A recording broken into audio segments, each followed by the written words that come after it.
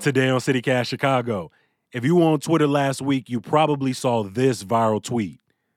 I first applied for an affordable housing voucher in 1993.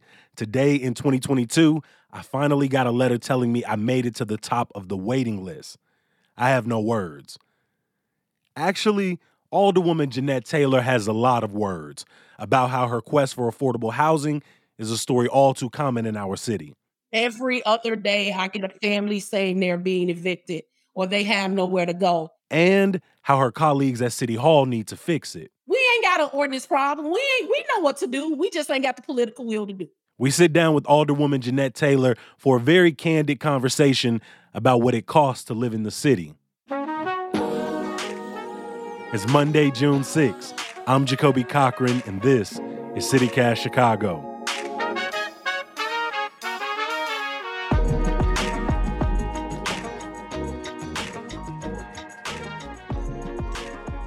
So Alderwoman Taylor, I'm gonna need you to take me back to 1993 when Whitney Houston and Janet Jackson was dominating the charts. The Bulls was winning titles. I Will Always Love You. Take me back to 1993 and where were you at in your life? So I was a teen mother then. So I was 19 with 3 kids. So I was working. I worked at H&R Block. I worked at Vitches. I worked at a bar and I didn't drink at night so that I could provide for my children. And so I wanted my own place. My mother was helping me and my sister. At the time, I had 3 kids. At the time, she had 1. And we lived in a 1-bedroom apartment that we turned into a 2 because we turned the dining room into a bedroom. What neighborhood was y'all in? In the low end. We're going to call it Brunswick. Let's be politically correct. Nah, you was on the low end, my G. Come on, you was on the low. Day, but it was the low end when I lived. But it was my community and I loved it. And so I applied for this list. But in 93, what did you know about the voucher program? Did you know that it was long wait time? Did you know how? I did not. Okay. So what was your understanding of it? Basically, I understood that if you had housing insecurity, you could either sign up for CHA or you could sign up for a Section 8 voucher.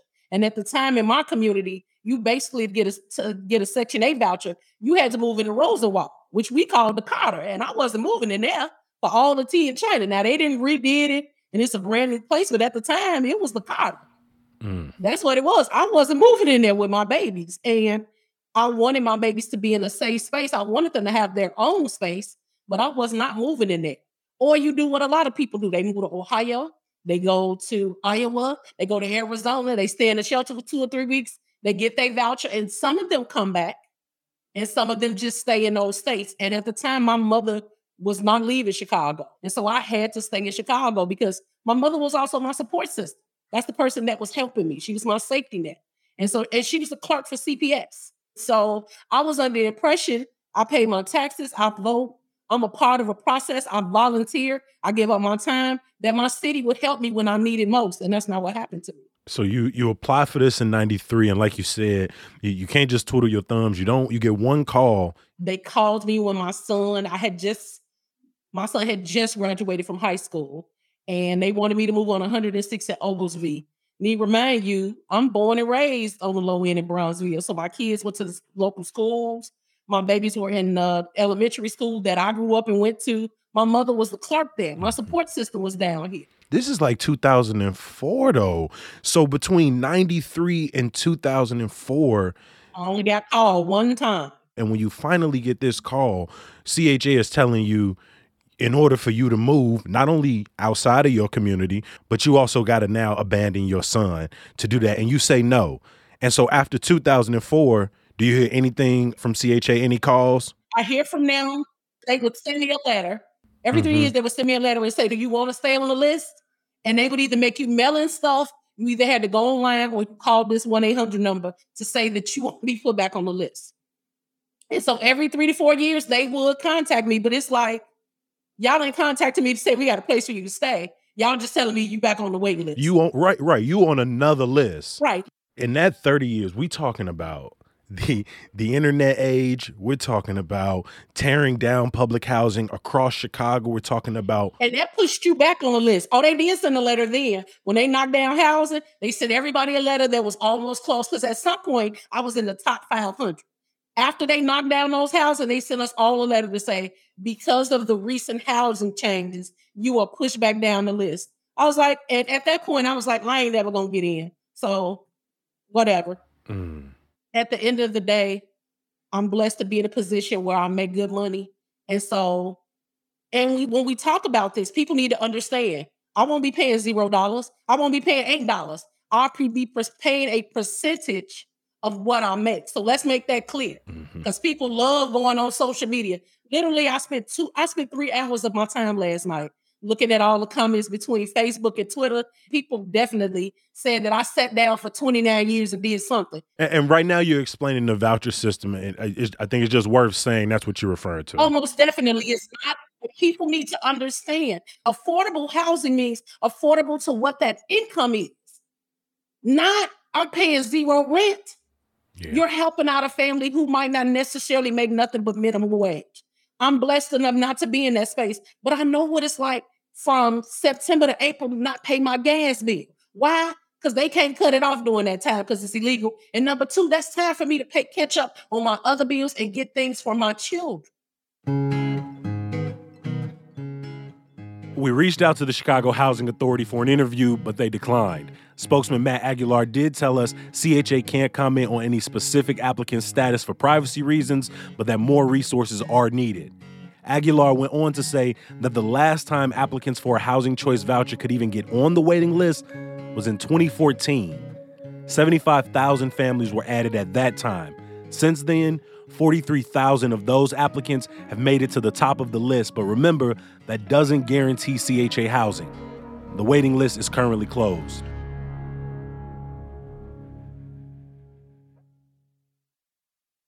You mentioned the parts that are inside of the 20th Ward, right? You mentioned Parkway Gardens, O Block, and Inglewood. You got Washington Park, parts of Woodlawn, and other Southside neighborhoods. Back to the yard, I got New City, which was Motown. But of course, when they want to gentrify something, we give it a fancy name. How big of a problem is this in your neighborhoods as you're battling gentrification, new development, displacement? Every other day, I get a family saying they're being evicted or they have nowhere to go. And I have no resources so I've had a couple of people, a gentleman who had a fire, but he's disabled. He needs a wheelchair accessible place. I was able to help him get a place, but that's not what I do for. Half of those families do one or two things. They double up and they're homeless, but they wind up leaving the city because you can go to other places and you stay in a shelter, stay there 2 weeks. You get a voucher. You can take your voucher anywhere. And they just choose to stay in those states. And so that's why Chicago was a black city at some point. Mm-hmm. It's the reason why people are leaving in droves. How many people end up in the position that you were in on a waiting list for decades and decades, just hoping that they'll get something? From what I'm reading, thousands of people. It's not just me. I was just brave enough to share my story. And to be honest, sometimes I feel like, Jeanette, you blessed, don't complain. But it's somebody else who ain't brave enough to tell the story. So I tell mine. I was told when I became an elected official, you can stop talking about being poor. You're in a different tax bracket now by people who look like me. Mm-hmm. And that's BS. It's so expensive to live here. I said this 10 years ago, and it's on recorded. If you ain't making $100,000 in this city, you're not going to be able to afford to live here. And that's the direction we're moving in because there's no political will to take care of everybody. And we could afford to. I see the budget every month. I can read. I look at what we spend money on. What's the current legislation, the political will in city council to move any ordinances forward, put any money towards housing? What are you seeing from your peers? What I've seen for them for the last 20 years. Absolutely nothing. As we move towards aldermanic elections, what are you proposing? Do you have an ordinance in the works that will address affordable housing? I don't have to. The community that already did the work. SHI, Coalition for the Homeless, the Hope Center, COPO, STOP, Raise Your Hand. Organizations that don't even work on housing have already answered. Hell, the Chicago Teachers Union wanted it in their contract to help out those homeless young people. Alderman Taylor is referring to an ordinance she introduced back in April that will make it easier for people to apply for housing and push housing developers to fill vacant units. It's been weaving through committee. We ain't got an ordinance problem. We know what to do. We just ain't got the political will to do. Yeah. That's all. Is it as simple as just voting these people out and we'll get affordable housing? Because let's be real, Alderman Taylor, we've been told that in Chicago our whole life. That's democracy's sort of constant go-to move. Tell me 26 people in that city council that are progressive. Always. And I'm there once a month, on time at 10 o'clock, going crazy, praying the night before on my knees, Lord Jesus, please get these people, because they don't got the good sense God gave them. We could do it. We could definitely do it. You keep saying they, Alderwoman Taylor, but you're also an Alderwoman yourself. Like, do you, because it sounds as if you both feel hopeless with the peers you have now and the system you have now. Do you believe in the system that you're a part of to get things done? If I didn't believe, I wouldn't have been a part of the system. I just think we got the wrong people who we put in office, who lie to us, put on their nice little shiny shirts with their ties. But isn't that always the thing? Hasn't that always been the case? We've always had the wrong people in office. And it kind of seems like we just keep getting more wrong people. That sounds like a broken system. See, we play this game of we don't know, we got to do something, when the people tell you every day what their living conditions are and what we should be doing. We so busy implementing, we don't listen. Listen, damn it. We're going into another set of elections. You're going to have a new map come 2023. We may be, looking at different colleagues at the head of City Hall, inside of City Hall. What do we need to do to address affordable housing in this next kind of legislative push? Elect people who do the work, who've done the work. Stop believing them talking about what they're going to do, what you've been doing. We got to start falling for the okie doke of what people going to do. Show me what you're going to do. My work speaks for itself. And as you can see, I've had a hard time. My life ain't been good and glamour. We got to go back and organize. And these stories have to be told. And people have to hold these systems accountable. We, the taxpayers, pay these folks. Do we know that? I get to sit, let me tell you something. I make $105,000 a year. I got good health insurance and free dental thanks to the great taxpayers of the city of Chicago. Now, if you let me sit in this seat and not do nothing, shame on you. It ain't hard. Hold these people accountable, but also work with them, be part of the process.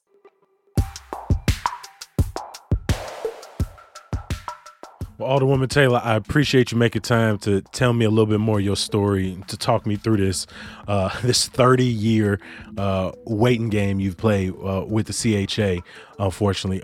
It means so much for you talking to CityCast Chicago today. Thank you for having me. I appreciate you. While the waiting list for Housing Choice Vouchers is closed, the Chicago Housing Authority list for public housing and new developments are always open. The CHA spokesman said wait times range from 6 months to 25 years. Check the show notes for links. Before I let you go, a little bit of news, y'all. Tomorrow is the final day to apply for the open 24th Ward alderman seat. Michael Scott Jr. resigned his position last month, setting up Mayor Lightfoot's second aldermanic appointment. Plenty of Chicagoans, including our own C Money and Simone Baloney, have gotten a check for $400 from Facebook. Now, you can sign up to get a similar settlement check from Google, who was also sued for violating online privacy rules. Check out today's newsletter on how to sign up. And some good news to get you through.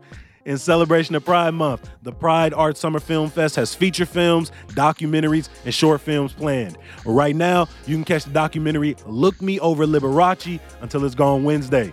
Check out show notes for more info.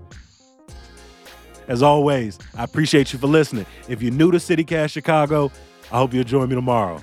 I'll talk to you then. Peace. Random question. Do y'all ever hear anybody call it Lake Calumet, or do you just hear the Calumet River? Cool, because it is Lake Calumet.